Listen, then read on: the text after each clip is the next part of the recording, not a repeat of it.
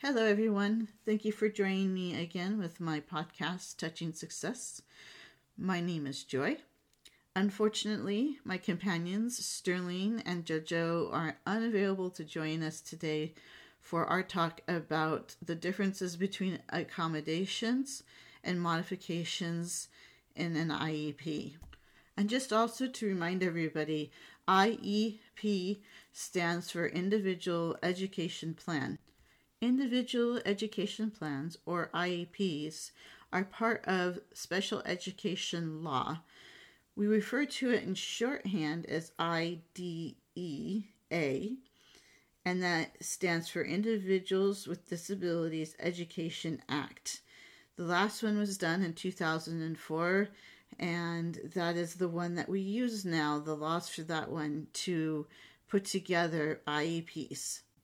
Without IEPs, individual education plans, that we are told must be done by IDEA, Individual Disabilities Education Act, we would not have any way to guide us in how we want to work with students who have disabilities. One of the things that you will find that are in IEPs are a list of accommodations that a student needs and a list of modification the student's needs. An overall way of looking at that, just an overall view, is that an accommodation changes how a student learns the material.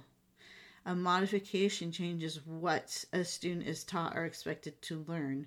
So again, accommodation changes how students learn the materials, and a modification changes what a student is taught or expected to learn. To give credit where credit is due, I've gotten some of this material off of a website. The name of it is www.understood.org. You will probably be able to find even more information on that website than I can provide for you. So looking at accommodations first. If a child is in a classroom that is what we refer to as mainstream, which means the child is completely involved with their peers. They're not in a special set-aside class for kids with disabilities. These kids would be expected to meet the same expectations as their peers in that classroom, but they might get some help learning some of the material that the peers are learning. For example, a child with dyslexia might get all of their materials on a book on tape. They're still learning the same material, but they're just learning it through their auditory sense. Another child, say they're visually impaired to the point of needing Braille, they would get all of their materials in Braille. And maybe if the child is a very hyper kid, some are, they're just all over the place, maybe ADHD, but sometimes if you sit that child down next to the teacher or an aide, they can help keep the kid a little bit calmer during the classroom. So there's some examples of accommodations that can be used to allow the child to be in a mainstream classroom and be able to be successful. They're expected to learn the same things, to do the same projects, and basically be a part of the classroom just like anybody else. Sometimes, yes, some of the kids need some modification for that area, but in general, the kids are in mainstream because the IEP team felt that it was something that they could handle and wanted for that child. That goes to least restrictive environment, LRE, which we will cover at another point. So now, when it comes to IDEA and an IEP, kids can get different accommodations for taking tests than they get for what they do in the classroom. For example, you might have a student who uses a spell check when they're doing their papers for their classroom. However, they're not allowed to do so during a test. Instead, they are provided with extra time to complete their tests. And that goes for other kids. Sometimes kids with ADD or ADHD need the extra time. There's several reasons why extra time might be provided for a child during a test. Another thing might be also for kids who have a difficult time writing, they might be provided with a keyboard. Then this all changes again when it comes to standardized testing, which is the testing that the government requires all kids to take. For example, some of the accommodations that can be allowed would be like extra time on the test. And if you are working with someone who has a visual impairment, they might need large print on the screen. The standardized testing has, for the most part, gone to all computers. So some kids with low vision need the extra time and maybe even the extra help if it's in the IEP, because the screens can be difficult to read. Okay, an IEP has a list of what these are. You need to make sure that these accommodations end up on the IEP. It is far better to list too many accommodations that may or may not be useful than none at all, or skip one thinking the kid does not need it. They might need it in the future. They might need it because it's a standardized test, and those are very, very long and very long days for the kids. You might, for an example, is frequent breaks. That is very useful for some of the kids who just get tired or fatigued, and then they just start guessing at answers because they just want it over with. And I've seen that happen. So I know that that is a thing that kids will do. So another example would be ordering, and that's what I would do when I had kids that were blind in my classroom, is a large print version because they had low vision, but sometimes they also use Braille. And I would get both the Braille and the low vision books for them so they could switch back and forth according to what the subject was and how well their eyes were doing. So that's another thing. You have to just make sure these accommodations get onto the IEP. Again, if the person runs out of room to do it on the IEP itself, put it in the notes section. It has to be there, or the kid will not get it. Okay, another thing that they might need is a quiet environment. So no distractions. Maybe there's a small office somewhere that they can work in, but no distractions, because maybe they're one of those kids who like to bother everybody around them, or they're slightly bothered by people tapping their pens on the desk or what have you. And that was me. Pens on the desk, oh my gosh, drive me crazy. Another accommodation section that I should mention is when it comes to PE, music, art classes, things along those lines, is a student may need extra time to learn the lessons, such as how to play something, how to read music. Sometimes they might be better off listening to the song and learning to play it that way. It depends on the student, which is why IEPs are referred to as individual education plans. Another kid, maybe during art class, cannot stand the feeling of clay. I have seen and worked with kids who cannot stand touching certain kinds of textures. And it's unfair, really, to force them to do it.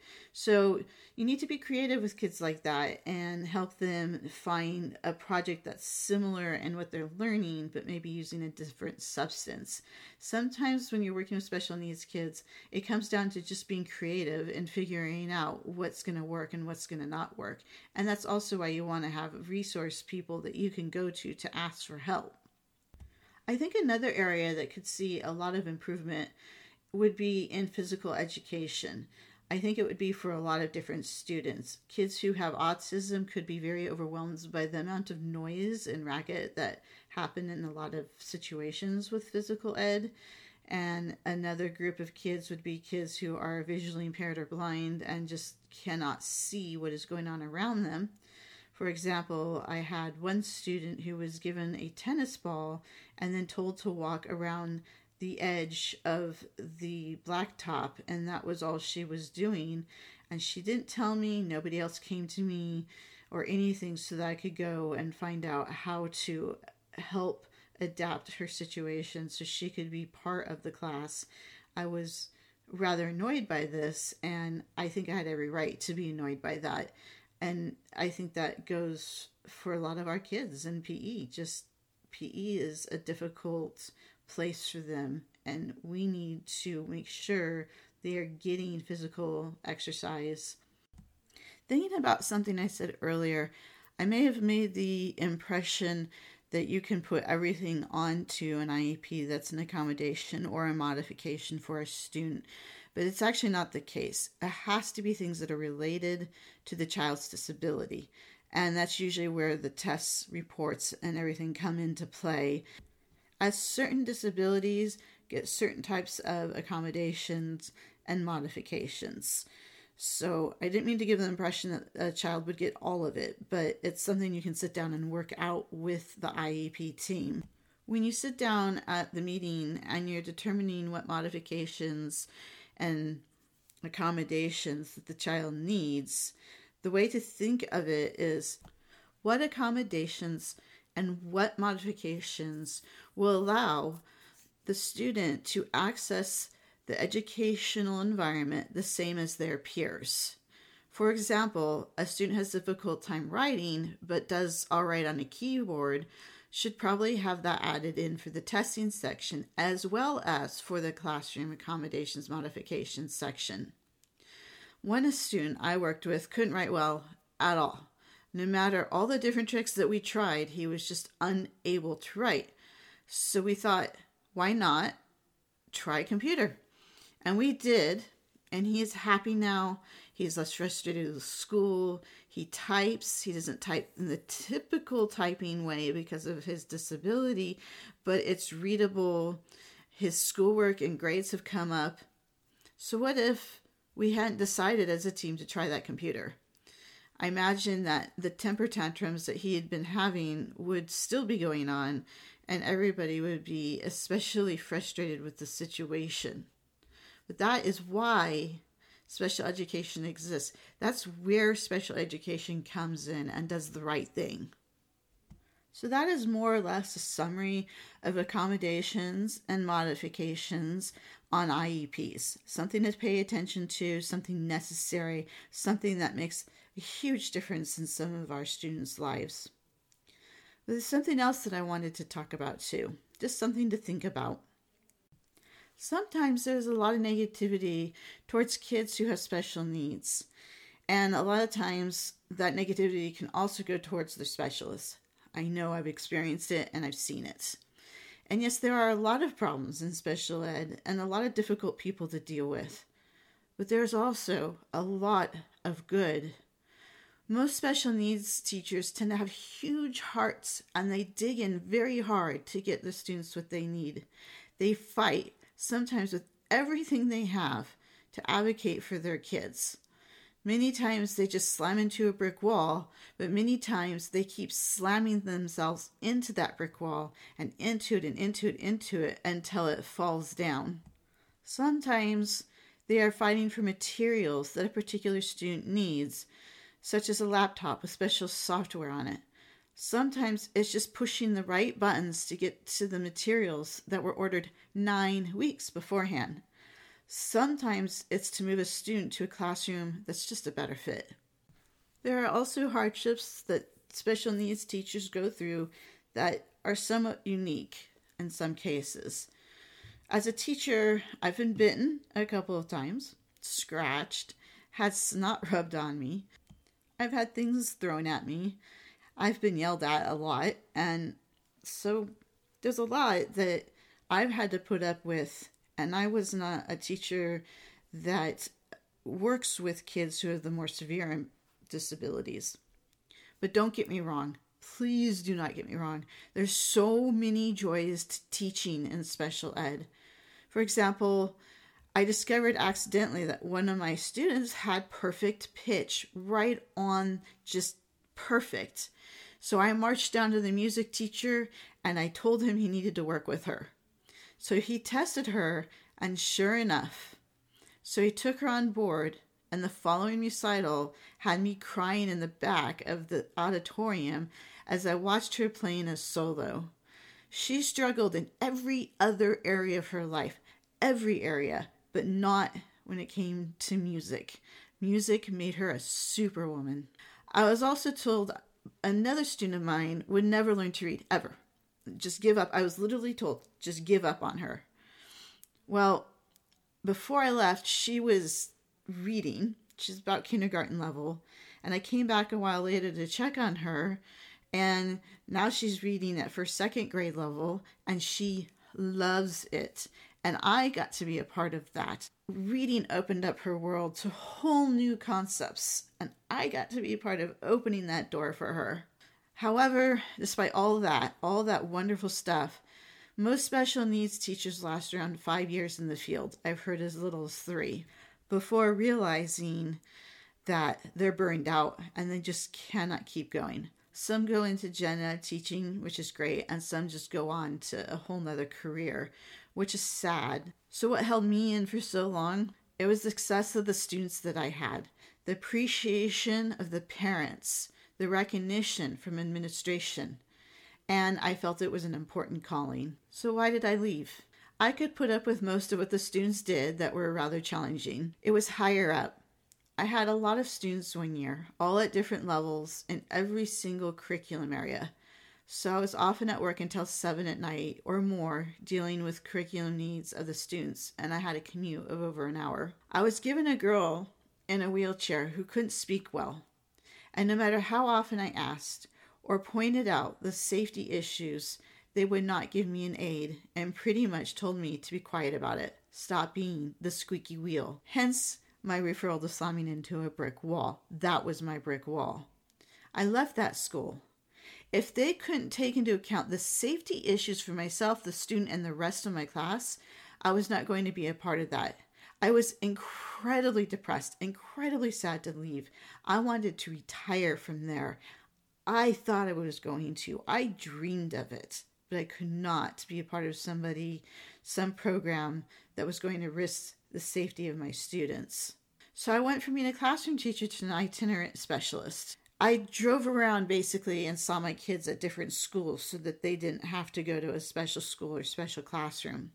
It was a huge district, and my caseload consisted of 25 or so schools with 21 or so students. 4 to 5 of those students required around an hour a day. At a couple of different schools, I also had a couple kids listed at 2 hours a week. So right there, I'm out of time. All the other kids were being shorted, which upset everyone, including me, and it came down on my head. The supervisor that I started with was pretty much always upset with me. When she left, I got 2 really good supervisors who really tried to work with me to alter how things were being done. Then they left, and the new one could pretty much care less about almost everything. I think I talked to her maybe 2 times for the whole year. Again, this is putting my kids at a point where they're not going to be very successful. With this new supervisor, I felt like, again, I was slamming into a brick wall to just get a piece of paper signed that would approve getting extra paper for the student who needed larger size for his handwriting. And I did leave. It may sound like I gave up and I ran away and left my children to fight on their own. That was not my intent. I had to take care of myself, though. Slamming into that brick wall on a constant basis was just not healthy for me and was eventually going to do my students no good. Now, I do occasionally with an agency step in as a substitute, and sometimes they send me to their more difficult situations, but I think that in this case, it's usually I'm subbing in and I'm not having to work with the difficult situation for more than maybe a semester or so before they're able to find another teacher to take over the class or over the itinerant situation. Now, all of that is just the stories from one special education teacher, but there are more stories like that out there from special education teachers. You can probably even go and talk to special education teachers that are still working and have lasted for a long time, and you'll still hear some of the same kinds of stuff. So how can people help? Appreciation from parents, from other teachers, from specialists, from supervisors, from just about anybody, just that little pat on the back, you're doing a good job, this kid's really improved, I really appreciate it. I had one parent who would sometimes send me little tiny gifts that expressed her appreciation with a little note attached to it. And I keep those. I have had those for 15, 18 years now, and they sit on my shelf, and I look at it and I remember the times that things were going well. Help with reaching IEP goals if you can. It doesn't matter if you're the general education teacher, PE teacher, the aide, or a parent. Help with the IEP goals. That only benefits the kids completely. I mean, if they meet those goals in mid-year and we have to have a mid-year IEP, that's awesome. Please be an active participant in your child's life in the middle of the year, middle IEP, at the IEP meetings, helping us out with the triennials. We want you involved.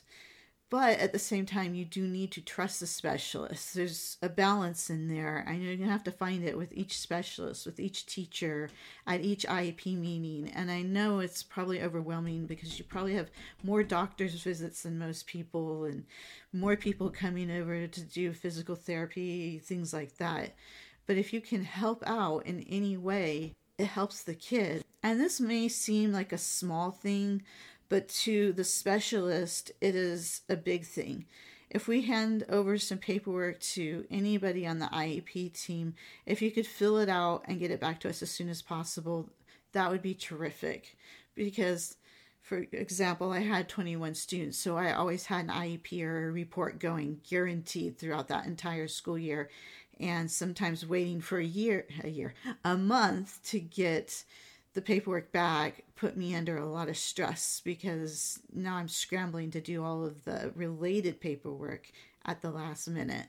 And those are just things that can help. And anything you can think of is just small. I mean, even, I don't know. I'd like to say cookies and donuts, but I think most of us feel like we're on a diet. And so that really wouldn't do a lot of good. But, just thinking along those same lines, even if coming in and saying, hey, can I read to some of the kids in your classroom, which would then give me one-on-one time with another kid, even that, I mean, just those little things, if you can. I know that, parents work and other teachers have to be teaching, but it's just something to think about, Anyway, I appreciate your guys' time. I hope that this all made sense, and I appreciate you listening to my stories about teaching special ed, and I'll try to keep some of the more positive ones coming in. I hope you have a wonderful, beautiful, and blessed day. Take care.